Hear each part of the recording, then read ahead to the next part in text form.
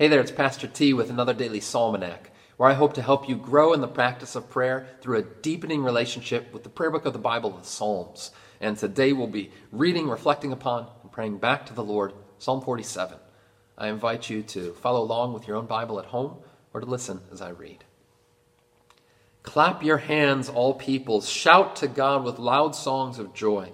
For the Lord, the Most High, is to be feared, a great King over all the earth. He subdued peoples under us and nations under our feet. He chose our heritage for us, the pride of Jacob, whom he loves. God has gone up with a shout, the Lord with the sound of a trumpet. Sing praises to God, sing praises to our King, sing praises. For God is the King of all the earth. Sing praises with a psalm. God reigns over the nations. God sits on his holy throne. The princes of the peoples gather as the people of the God of Abraham. For the shields of the earth belong to God. He is highly exalted. Glory be to the Father, and to the Son, and to the Holy Spirit, as it was in the beginning, is now, and will be forever. Amen. Psalm 47 is traditionally associated with the festival that was celebrated just a couple of weeks ago in the church year, the festival of the ascension of our Lord Jesus, which is to say, his ascending 40 days after being risen from the dead up to heaven to the right hand of God. Especially verse 5 of the psalm. God has gone up with a shout, the Lord with the sound of a trumpet.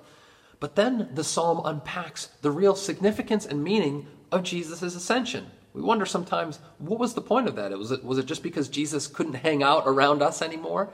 But no, the psalm goes on to say, for God is the King of all the earth. God reigns over the nations. God sits on his holy throne. See, as we say in the Creed, the Lord who is ascended now sits at the right hand of God the Father Almighty. Just to say, he sits on the throne. He reigns and rules as King. This is the real inner meaning of Jesus' ascension, that now he reigns and rules over all things. That now, at the right hand of God, the ascended Lord Jesus is able to be present in all places, everywhere. It's how, for example, we're able to make sense in some small way of him being in with and under the bread and wine at the Lord's Supper. How is that possible? It's because as the ascended and risen Lord, Jesus is able to be present in all places. The technical theological term is his ubiquity, his being everywhere, through the power of the Holy Spirit, indeed, as the ascended and risen King. And so Psalm 47 turns our eyes toward our Lord as the sovereign who reigns over all creation. And the response in Psalm 47, as in so many of the Psalms, is praise. Sing praises to God. Sing praises to our King. Sing praises. Let us always and ever sing praises to our ascended King Jesus. Let us pray.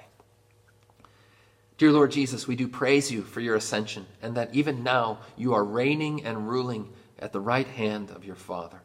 Lord, let this truth be a source of comfort for us, and let us ever sing praises to you as our King who rules over the nations. We pray in your name. Amen. And may the risen and ascended Lord go with you today and give you the assurance that he is King over all the earth. Go in his peace. Amen.